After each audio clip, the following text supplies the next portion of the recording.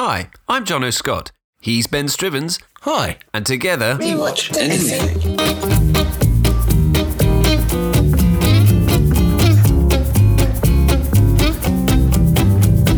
We trawl the depths of Netflix to find 3 films of the same genre, and watch them so you don't have to. I take one, he takes one, and there's one we both watch. So you know what to add to your list. Or smash with your fist. Well, hello and greetings to what seems to be our expanding roster of podcast listeners, because for some reason, over the Christmas period, where we barely released anything, our numbers have been climbing and climbing, which has been rather nice. So welcome to all you new listeners out there, and thanks for coming back to all you old listeners, although, you know, I don't mean to say old, but let's say faithful listeners out there. I reckon some of them are quite old. Yeah, I mean, it'd be nice. I'd like a nice demographic spread. Me too. Yeah. Well, we are 18 years old. Well, 18 episodes old today. This is We Watch Anything at number 18, which is quite a nice place to be, really, John, isn't it? Yeah, it's exciting. Do you think we should start swearing more or something as we're now in 18? I thought we could just go off and, get drunk and get married, but not in America. We can probably get married, can't you? Just not drunk. But no, I think we could just sort of, just accept the fact that we're more mature and move on, really. Yeah. I mean, it seems like only yesterday that we were getting excited about our 10th, and we're almost at our 20th, which is not too shabby. I know. We've done well. We've done very well. Yes. And so thanks for listening to us pat ourselves on the back. Yeah. And before we talk about, this episode, I want to say that I've got a cunning plan for the next episode, which I'm going to reveal at the end of this podcast, and it's going to be pretty exciting. I cannot tell you how excited I am, and, dear listeners, I do not know what this is. Jono's kept it secret from me. He's got it tucked in his back pocket, and he'll whip it out at the end of the podcast. Yeah. So, this time around, we are going to be discussing... What are we going to be talking about, Jono? Kung Fu movies. Yes, a big slab of martial arts, which incidentally makes it our first entirely non-English speaking movie podcast as well, I think. True. And this was another listener-generated genre, wasn't it? It was an LGG from the LGG from JG. Jamie Goodbrown, one of our long-term listeners, although, at 18 maybe we can say long-term listeners.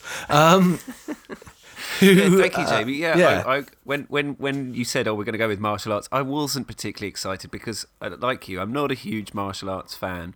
But without revealing what I thought of the films, I've actually really enjoyed the experience. So yeah. Yeah, I think it's kind of reminded me of the old martial arts films I did know, because, like I say, I'm definitely not an expert. In fact, only today I was reading a top 100 list, one of those top 100 articles of martial arts movies, and I had seen hardly any of them. Me too. 10 of them, if anything, if that. There are loads of obscure. It's the two sort of that and westerns are the two big holes in my movie wall.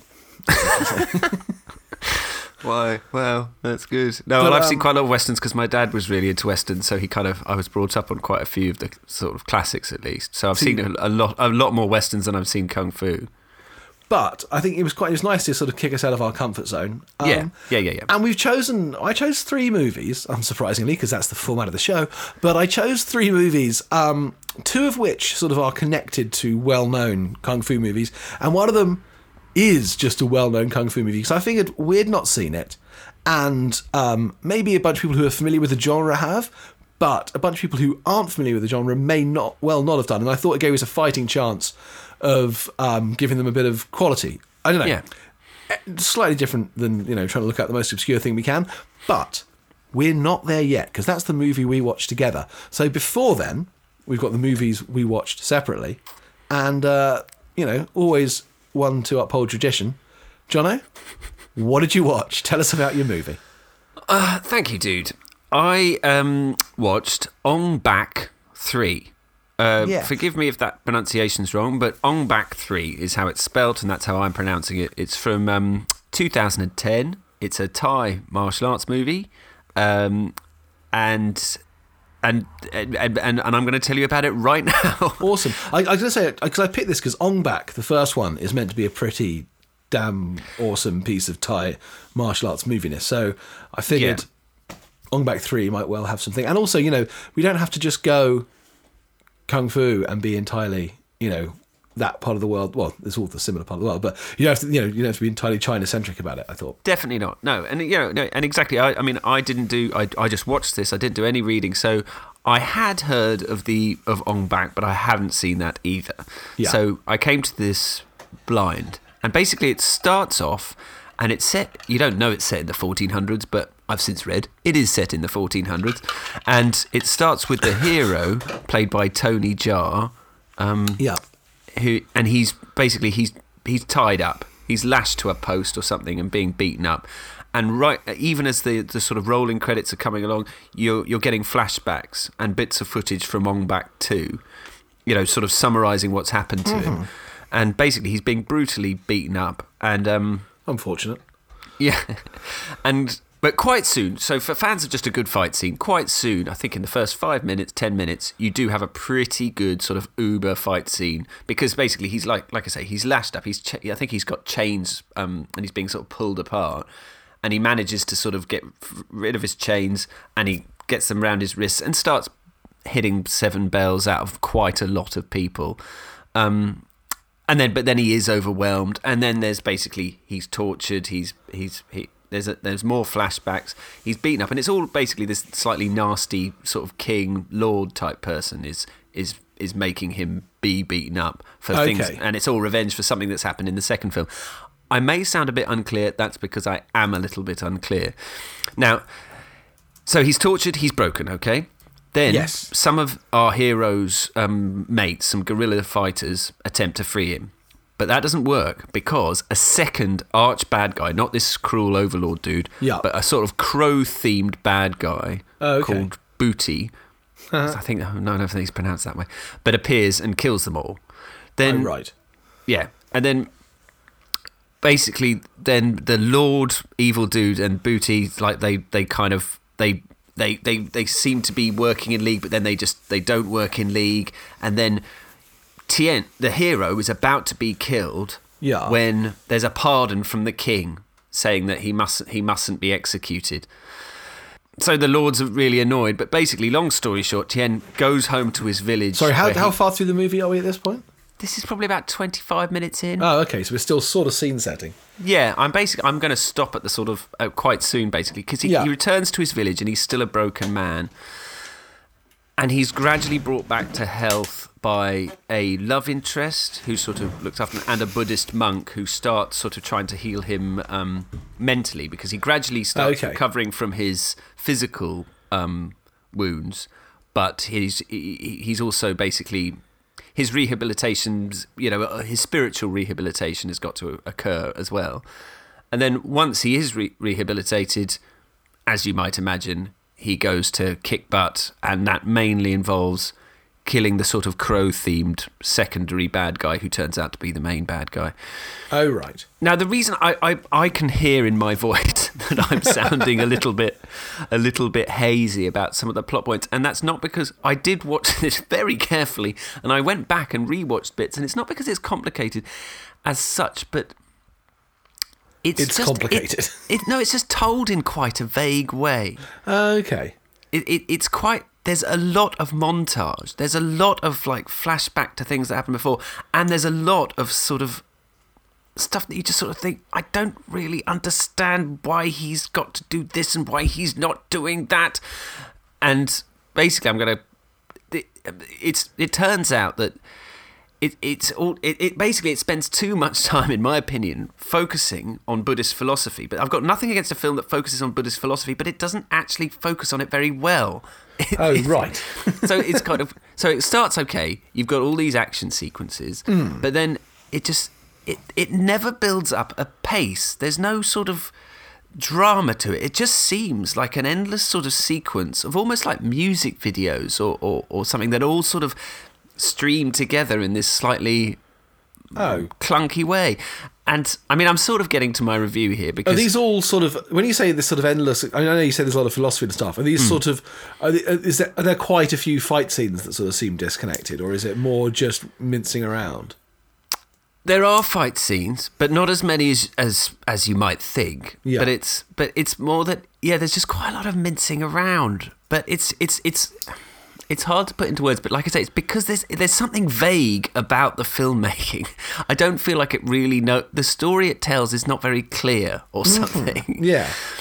But there's still, the action sequences when they happen are pretty cool, but at the same time, I don't think, by the sounds of things, they're not as mind-blowing as the earlier Ong Bak film was. I mean, basically, okay, so Ong Bak, the original, came out in 2003, okay? Sure. And it was this same guy, Tony Jaa, and it in itself turned its back on the sort of wire work that we discussed a bit last time, which had become increasingly Crouching Tiger 2. Yeah, it had become increasingly insane. There'd been more and more wire work in films that were coming out, and this original Ong Bak really turned its back on that. It was back to sort of proper physical, insane stunts done by the main star, like the old school Jackie Chan type films.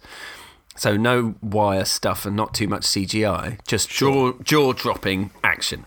Apparently, I've still not seen it. But the thing about Ong Bak is that it was set in the now. It was set in present day. Yeah. It was sort of him fighting off, I think doing battle with essentially sort of, a drugs gang. Okay, fine, yeah.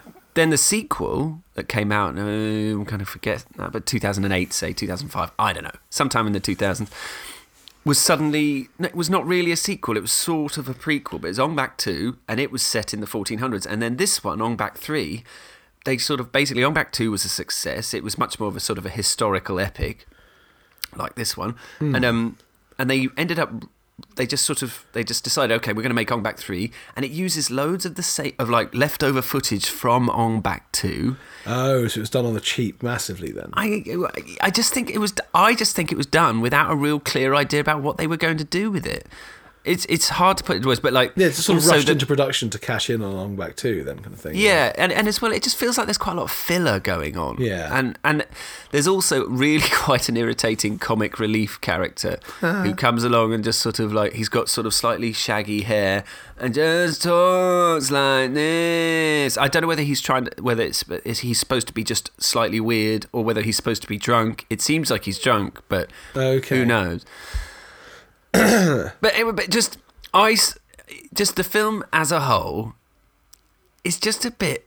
It's frankly quite boring because because when the fight scenes happen, there's no sort of tension or drama to them. They just sort of happen, and there are some good bits in it. But there's no emotion or sort of drama behind the fights. There's just a sort of montage, bit of Buddhist philosophy, then some shoeing, then another bit of flashback. It's just a series of bizarre, montage. Unconnected set pieces. Exactly. Right. And I still like the main guy.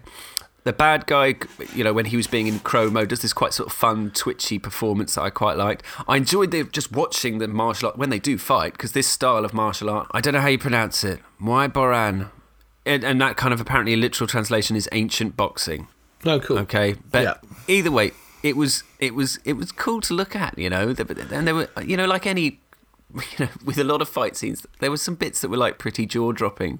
Yeah. But it just didn't have that feeling. When you get the blood suddenly starts coursing through your veins because that a really cool fight scene's about to happen.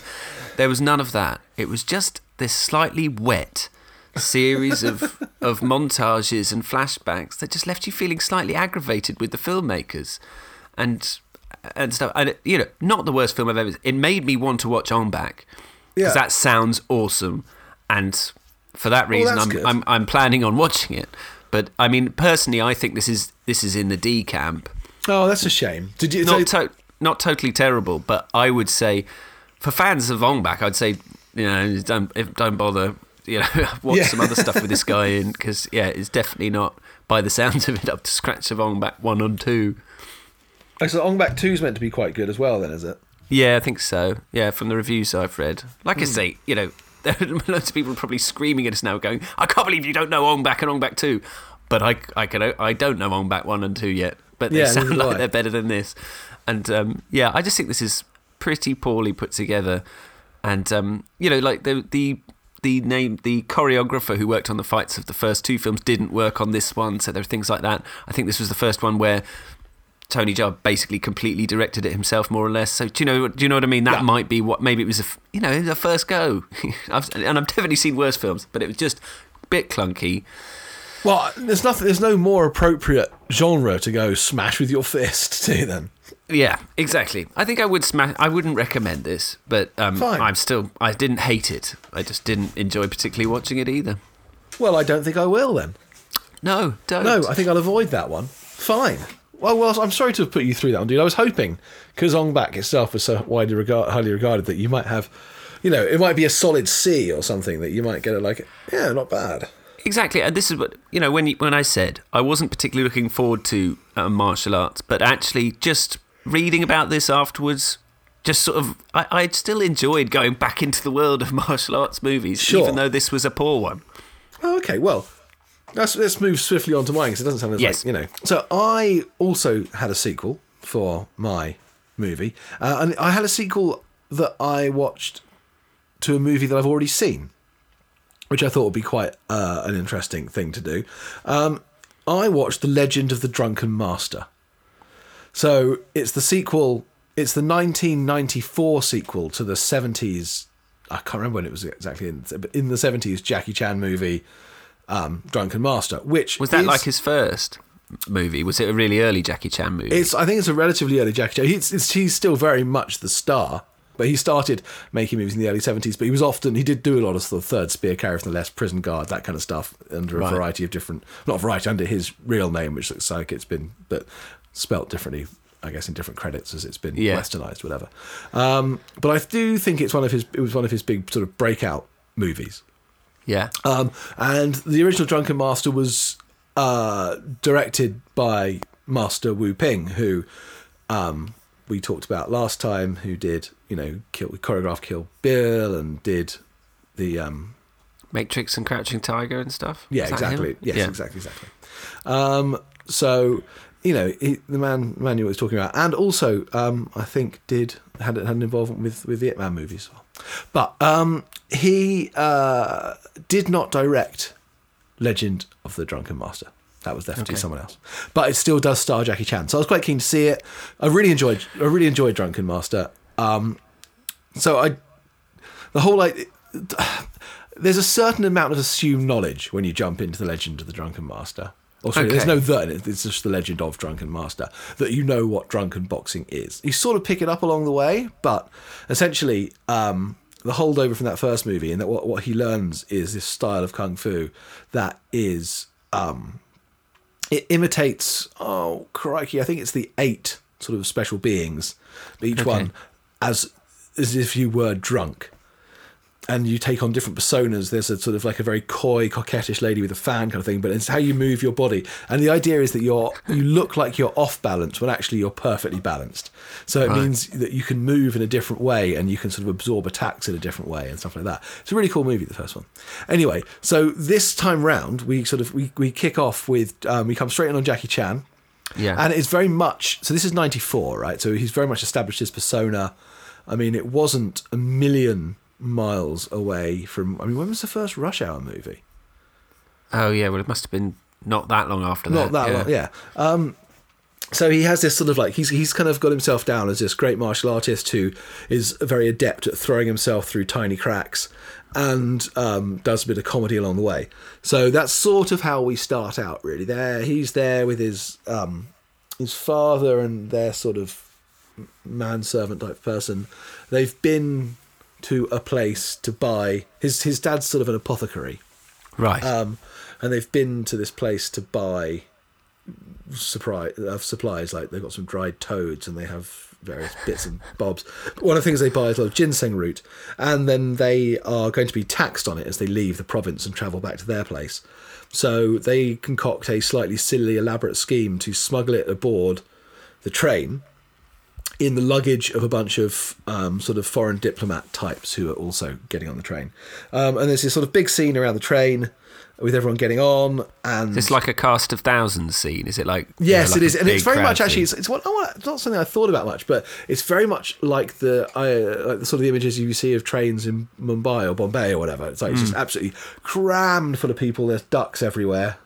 And Jackie Chan has to do lots of jumping through tiny windows because he quite enjoys that. Awesome. Yeah. And as they're travelling back, he and his chum, the manservant, have to go and recover the ginseng from the posh people's luggage.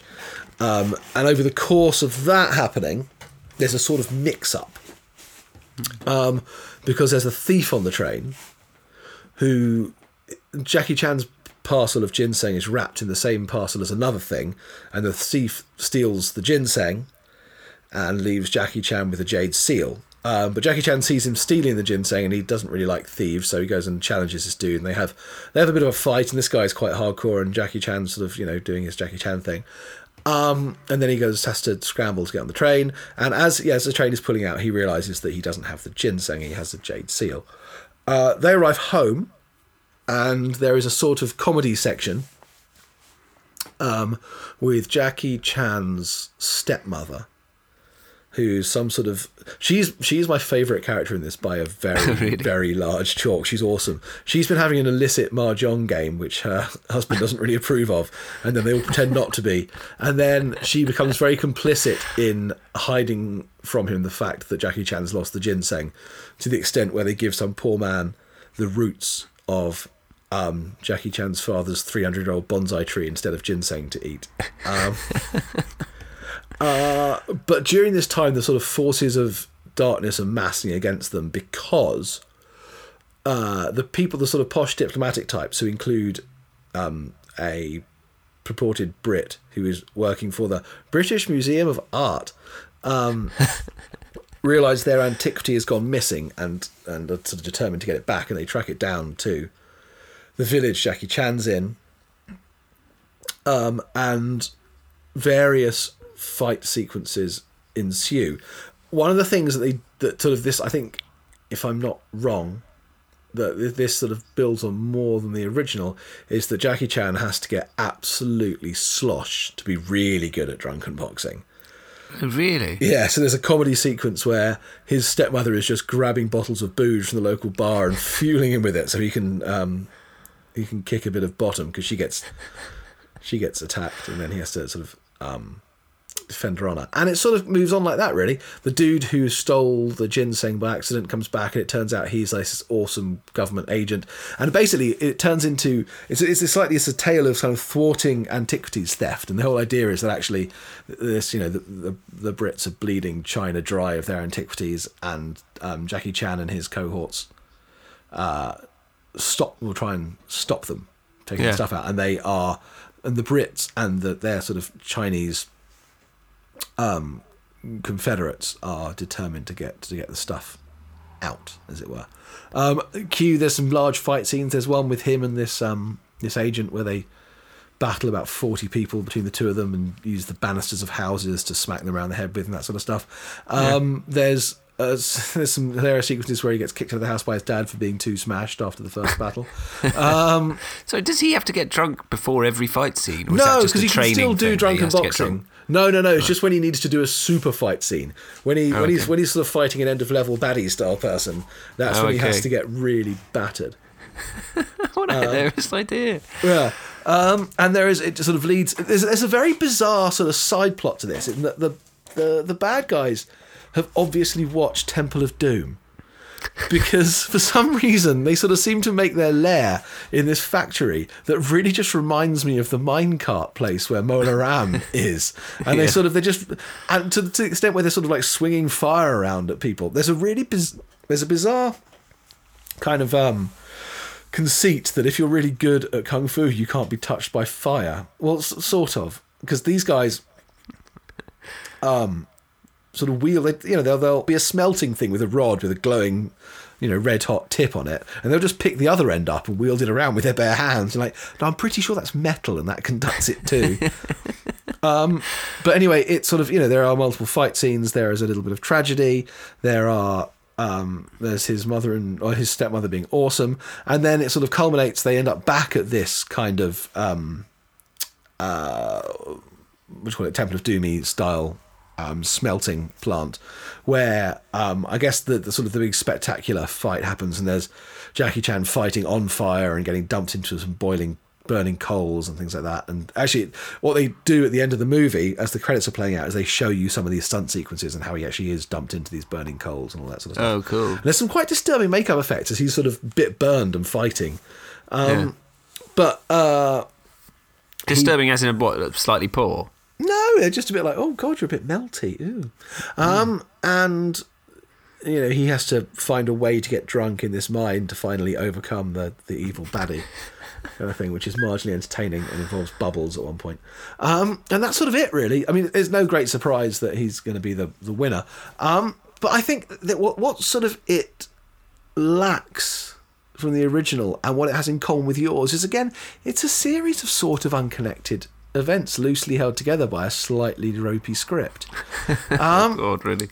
Halfway through, it was becoming a bit of a chore, and it was becoming the thing that I definitely don't get about sort of the comedy tinged martial arts movies where you go, I'm not sure I don't really want to see him being a clown. Like, he's obviously incredibly physically talented, but watching Jackie Chan clown around for an hour and 40 minutes is just a bit like, oh, really again? Yeah, I have seen, I forget which one it is, whether it's Police Story rather, or one of the ones that he does basically stay in sort of clown mode more or less throughout. So I don't think it is Police Story. I forget, but I want if that tone stays, then it's fine.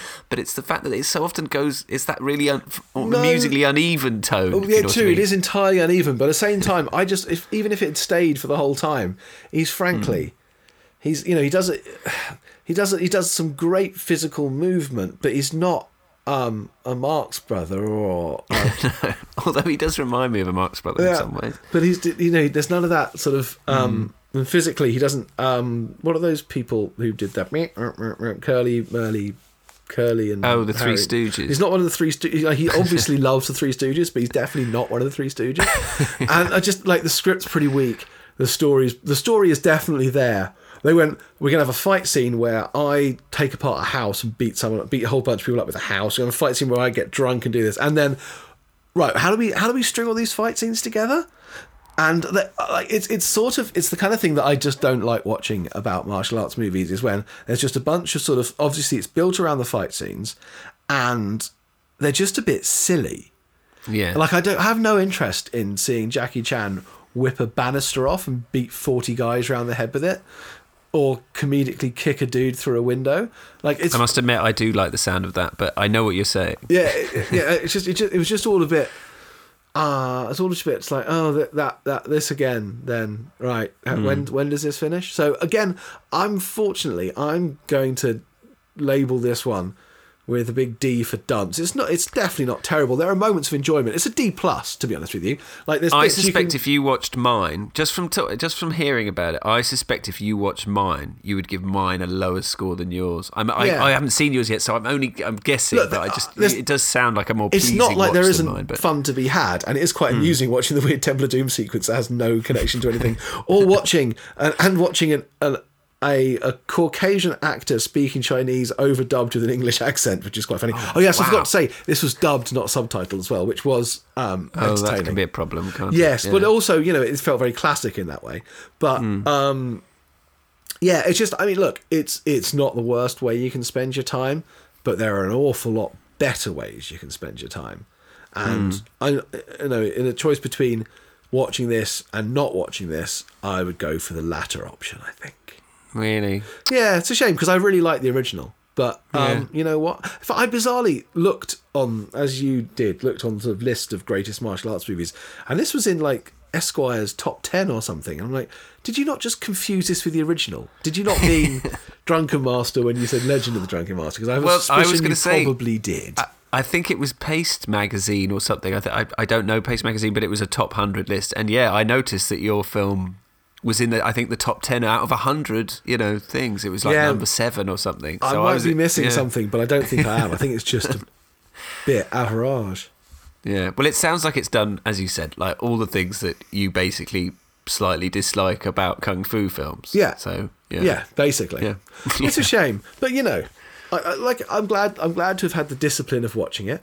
Yeah. Well done. It's cool. Well done getting through. Thanks. I'm a trooper. Right, so the third movie Combo movie. So like I say, I chose this one. It is not a NAF sequel. It's not an unknown movie. It's quite a well-known movie in the sort of in the pantheon of film. But I figured that we would watch it because we hadn't watched it, and we should. And It's also something that other people listen to this podcast who want to know a good martial arts movie to watch and haven't watched many, probably won't have seen either. Well, that's, I'm not trying to preempt anything. That was my previous thought, though. This is probably going to be okay. But I also thought it was quite a good litmus test, because I figured that if we choose a movie that many people rate quite highly, and we go, it's all right, then I probably don't really like kung fu movies. I thought that was pretty quite a good... we've discussed this before on the podcast, and I really don't want this to become a theme, and I don't want to beat it to death, but, I don't love The Raid like many people do, and I was beginning to think maybe it's a genre thing, maybe it's just not my bag. So I thought I would test myself. Like I know you did, so that's why we work or something. But that's why I thought it would be a good way to sort of good litmus test to go. Here is a sort of relatively widely renowned pick of the genre, and does this work for us? So to that end, I chose Ip Man. Yeah, which I've always thought that's good. I liked 2008. And I thought that's an awesome title. Anyway, it sounds cool. Although you could read it as IP Man and think it's about some sort of internet technician. I've called the IP Man. It'll be fine. He'll sort out my bandwidth. So I thought we should watch that, and we both did. I hope. Yeah. No, I definitely watched it. Give us a synopsis. What is it? What's it about? Well, it's a film. It focuses on the life of Ip Man. Yes. And it's set in a city of, is it Foshan? Foshan, yeah. Foshan. And it's set just before the second Chino-Japanese War, isn't it? Yeah. But that's when it starts. And basically, Ip Man is this well-respected dude who lives in this town, which is it's like martial arts city. Yes. Should we say who? Because this is based on a real person. Yes. Yeah. Fine. Yes, it was based on the. You go ahead. Dude. Well, I was going to say the most exciting thing about the real Ip Man is that he is Bruce Lee's teacher. Yeah, the reason I wasn't mentioning it in the plot is because I didn't know this until the very end of this film. Oh, cool! Oh, wow. This is how little I knew about this film. I pressed play. Great. That's great. I didn't know anything, so that's why Although, I kind of. To be fair, it doesn't have a bearing on the story whatsoever. There's no mention of Bruce Lee until the credits at the end. Yeah, but you're right. It's based on the life of a real guy, as you say. Anyway, it's set in the city, and it's like martial arts city. Yes. And it's got all these different martial arts schools, all run by figures who are particularly good at slightly different variations of a southern style of Chinese kung fu, and Ip Man played by Donnie Yen, woohoo, who was in Rogue One, which is pretty awesome. Yeah. So it's the 1930s. And there are these. Basically, you see his life, and he's a well-respected member of the community, and he's well-respected as being the most skilled Wing Chun martial artist. But he's unassuming. He's sort of. He's very quiet. He also is unbelievably loaded. Yeah, he's wealthy, isn't he? He lives in literally. I think his house is the nicest house I've ever seen. And he's got a wife and a young son, and basically one of the sort of subplots is that his wife is slightly resentful because he thinks he doesn't spend enough time with her and more his son, who's like 5-year-old son, isn't he? And spends too much time yabbering on about martial arts and having duels and stuff. And also having duels and then sort of practicing by hitting that like classically big wooden poley spiky thing that they have. Which I would not like to do. That does not look fun. No, it looks really painful. But it probably makes you quite hard. Yeah, probably. So we kick off with the duel, don't we?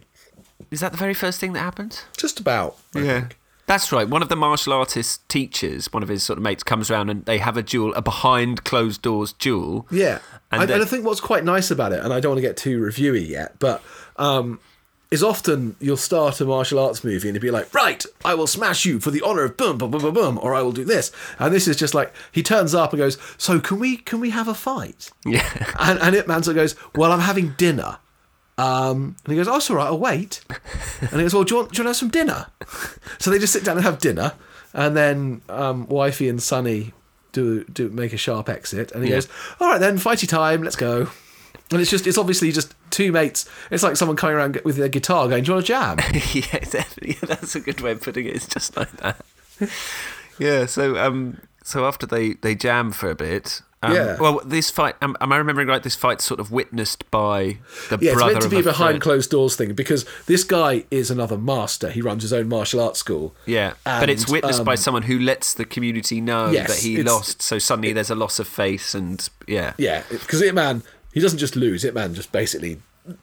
Yeah. Like he's the nicest, gentlest man, but he just destroys him. Yeah, not but they don't hurt each other. He just gets him to that point where he's like, "Yeah, you were just so beaten," and the other guy goes, "Anyway, thanks for the lesson, bye." And then the younger brother who gives away the secret ends up sort of being slightly exiled by the. He goes away from the plot and comes back later. But that's a sort of subplot, should we say? Yeah, very much so. And then then I think another plot point that's worth mentioning is just this particularly good bit when I should think about 20-25 minutes in when basically an aggressive sort of and really we good. establish Ip Man as basically a very chill, diplomatic dude who can also kick the pants off anyone in the universe. Yeah.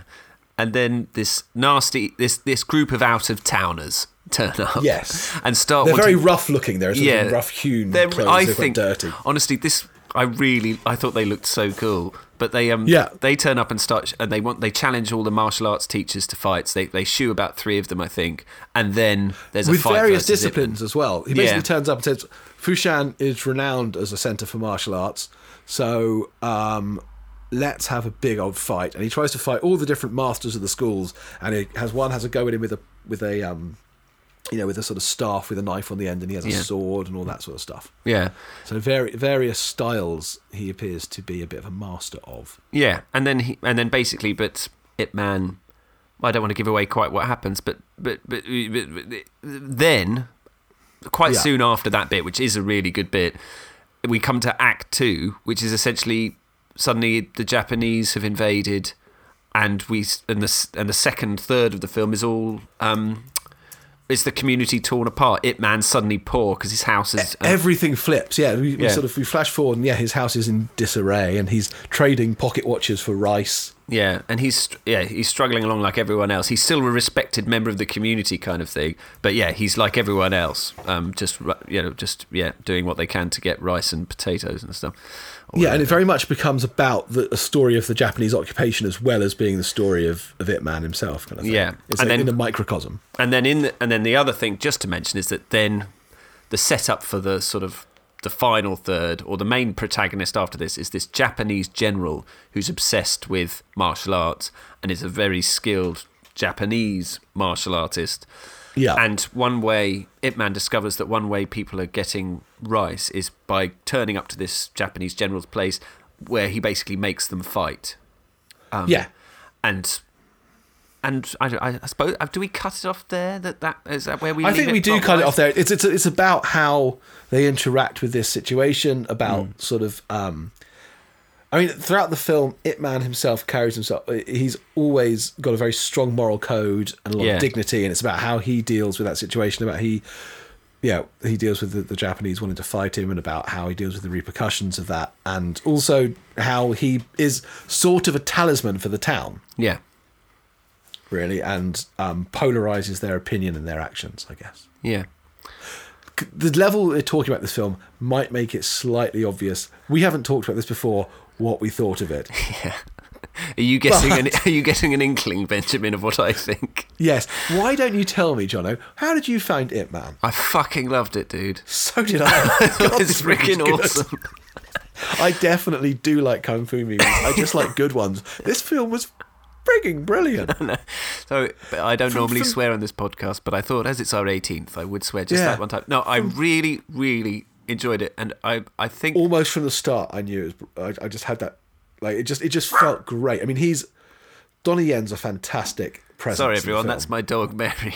Mary, can you stop that? We're trying to do a podcast. It really is his dog. He's not talking to any other member of the family. Yeah. But Donnie Yen's a fantastic presence at the whole thing. Like, he is brilliant. He anchors the movie absolutely superbly, I think. He's got this air of calm serenity throughout the whole thing. But it's not just him. I mean, he's a brilliant lead. Yeah. But it's not just him. It's like it's shot so nicely. Yeah. And it looks beautiful. The colours are amazing. And all the peripheral characters, though, as well. Like, I cared about loads of the characters in this film. And this is the thing. The way it's been directed and written is like there are characters. Look, for the love of God, there are characters with real motives and desires and dreams, and you can care about them, and you even care about the dude, the out of towner who comes in and causes various problems throughout the movie. This is the thing. But he has a sliver of sympathy about him. Yeah, he was one of the things that really, because basically I was already quite enjoying this when he turned up, and that series of duels, this aggressive out of towner, was the moment where I was amazing. like, I am loving this, because I just really liked him, that actor. I looked him up and sort of, he still gets work, but I thought he was great. I recognise his face from something else. I'm not sure what it is, though. It was really bugging me and I couldn't work out what it was. I don't know either, but he was in the sequel to this, which I'm fully planning on watching, Ip Man 2, which is also on Netflix, as is Ip Man 3, but but he makes it into Ip Man 2. But I thought he was fantastic. And yeah, I really liked his wife. I thought the relationship between him and his son was quite sweet, especially because in the second act, when he's suddenly poor during the Japanese occupation, and has to spend a lot of time at home not doing much, because he doesn't practice martial arts much because he's too poor to eat, so he can't really do much exercise. Yeah, and there's some quite nice family scenes that are really well done. There's a good scene where he has to fight about 10 people at the same time. The fight sequences are freaking awesome. Oh yeah. There's one particular leg breaking bit that I thought, I didn't need to see that. One of the things I love about this movie is that it does cover both spectrums. There is the obvious sparring, which is still spectacularly shot and spectacularly. Again, it doesn't feel wire worky. It's very physical. It's just people exercising brilliant art.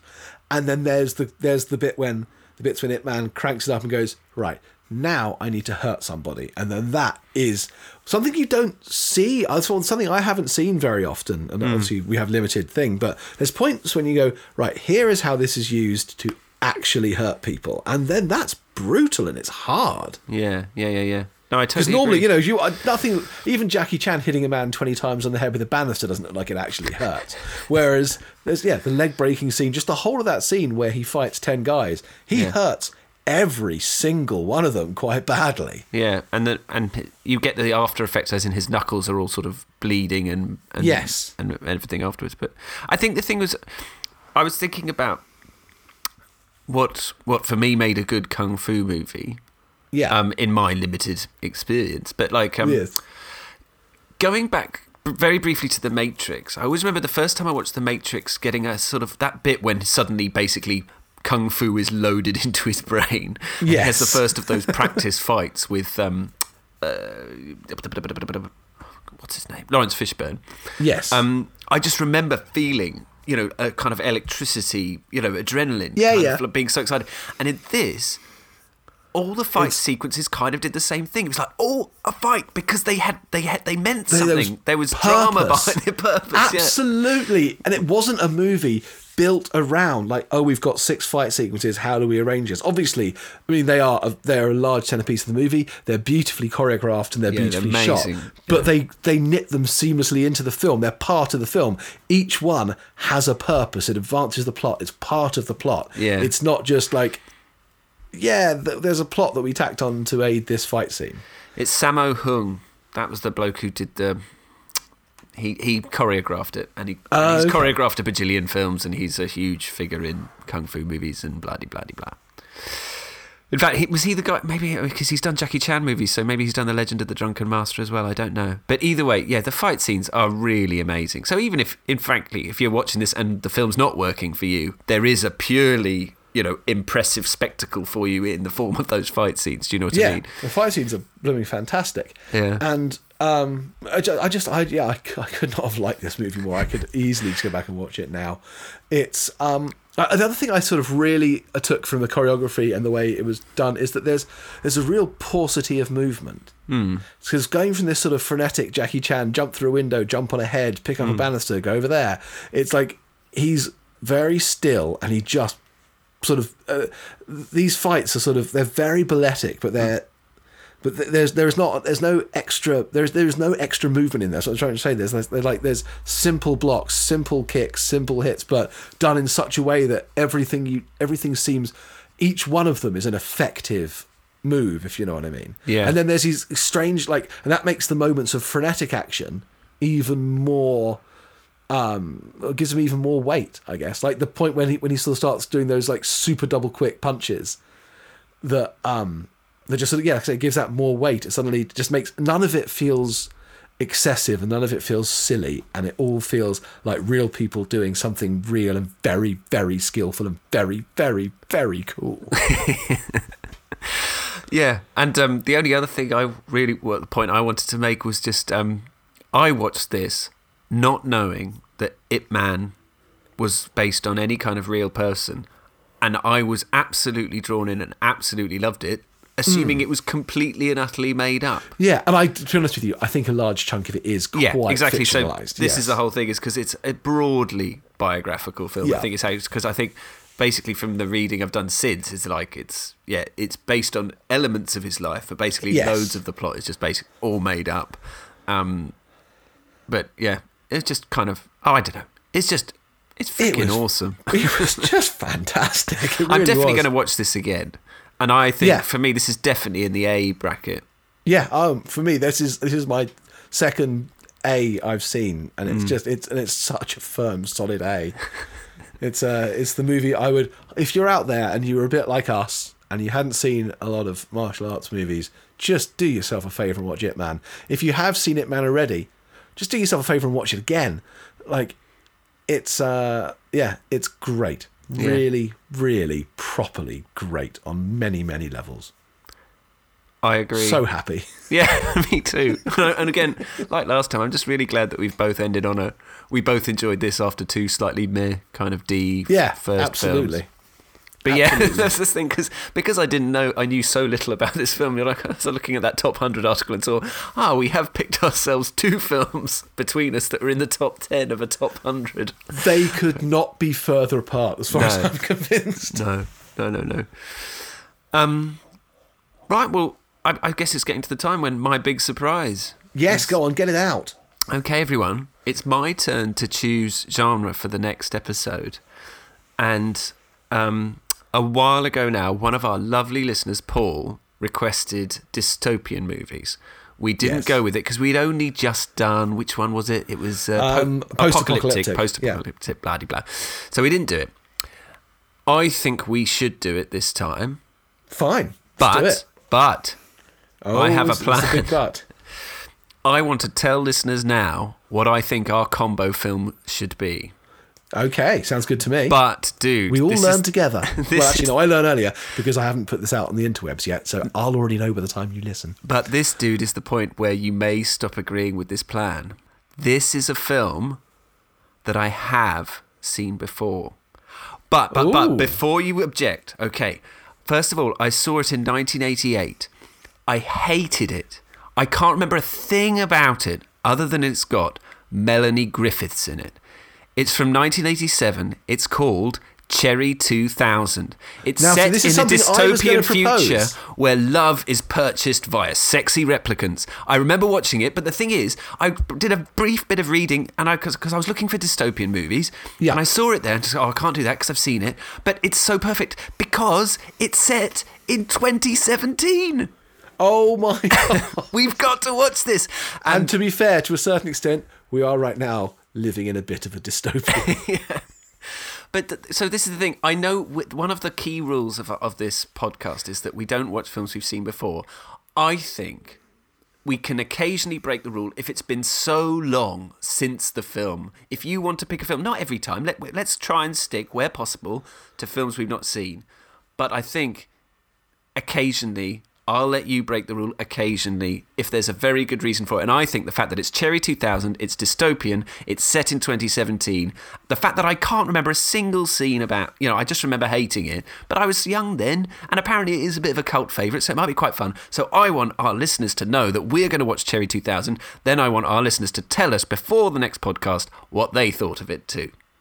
That is a great idea. Quite frankly, I suggested this when I picked the post-apocalyptic movies, and you said, no, I've already seen it. So great, I wanted to watch it because it's one of those things. Oh, I'd forgotten you suggested it for that. I really don't think I've seen it. It's one of the things that I feel like I should have seen, but I haven't. Or maybe I have, someone can grab me. If I couldn't remember a single frame of it if I have. So that's great. I have a bit of a soft spot for Melanie Griffith. She's in some great movies around that period. I've got a thing for Something Wild that you really hate. Yeah, well, I don't like Working Girl or Something Wild, and I rewatched Working Girl recently. Like Working Girl, it's awesome. I can't bear it. Yeah, it's lashings of cheese, but they're great lashings of cheese. Whole bits of Carly Simon as ferries go across the river. It's amazing. I don't mind. Actually, that's making me want to watch Working Girl now. I know as usual, your annoying enthusiasm is rubbing off on me, and suddenly I'm thinking, yeah, I might get a Working Girl poster. But no, I did try rewatching it only a couple of years ago with my parents because they both love it. And I still don't like it. I have it. I put it in the same box as Pretty Woman. Yeah, well, Pretty Woman I only learnt to love fairly late as well. I didn't love that to begin with either, no. I found it too annoying. But remember, I didn't like Richard Gere. And Melanie Griffiths, I can't get past her voice. Her voice really grates. I think it's something to do with the fact that she was one of my first 10-year-old crushes. I saw an episode of Miami Vice that she was in and just for some reason fell in love with her in that and then have liked her ever since. My first sort of 10-year-old crush was Return to Oz. The girl who was in The Craft who played Dorothy in Return to Oz. Oh, is that Fairuza Balk? Is she the main evil one in The Craft? Yeah. Yeah. She was Dorothy, I'm pretty sure. I'll have to look that up. And in Things to Do in Denver When You're Dead. Can't remember, but yes. Oh. Excellent. All right, cool. So we're doing Dystopia. We're going to both watch Cherry 2000. And listeners... you out there. We want you to watch it as well. We want to know what you think. And you've got to watch it soon and tell us what you think so we can tell other people what you thought in our next podcast. Yeah, yes. I'm not quite sure the train of thought went there, but I like it. I'm confused. We just want to hear from you. As ever, we just want to hear from you. We're like little saplings thirsting for the sun and warmth of your comments. I have a specific request to listener Paul as well. Let's get listener Paul to watch Cherry 2000. An email. He asked for Dystopian, so he should watch it and tell us what he thinks. All right, love it. Good. Listener Paul, get your viewing on. Everyone else, come on, join in. And also, give us a shout if you'd like us to do anything on the podcast. Well, not anything, but if you want us to change that topic, because I'm now we've done kung fu movies. Smash with Your Fist, I feel, has run its course. Yeah. So if you would like to save me the agony of having to deal with making another one of these, then please suggest something. Or if you want to tell us any movies you'd like to watch, tell us what you thought of any movies. I've heard from a couple of people who have watched on our recommendation Turbo Kid and various opinions from there, which has been really interesting. So if you want to write in and tell us what you thought of a movie that we've reviewed, you can write to us at wewatchanything@gmail.com. Sorry, we don't have a postal address. You can get us on Facebook, and you can also hit us up at wewatchanything on Twitter. And just get in touch, give us your thoughts, give us a brain dump, and if you fancy playing along at home, Cherry 2000 will be on the next podcast. Woohoo! In the meantime, stay safe, keep warm. It's blooming freezing in this country. It is quite cold. If you're listening somewhere nice and warm like Miami, where I was recently, then you don't need to stay warm. Just relax by the pool or something. Anyway, stay safe and keep listening, and we'll be with you very shortly. Yeah, bye listeners. Thanks for listening. Bye listeners. Thanks for listening. I'm terrible at these end bits. I really am rubbish. Look, here's a very simple one. Just go and watch it, man. Okay. Hi, I'm Ben Strivens. He's John O'Scott. Hi. And together, we watch anything. Last one.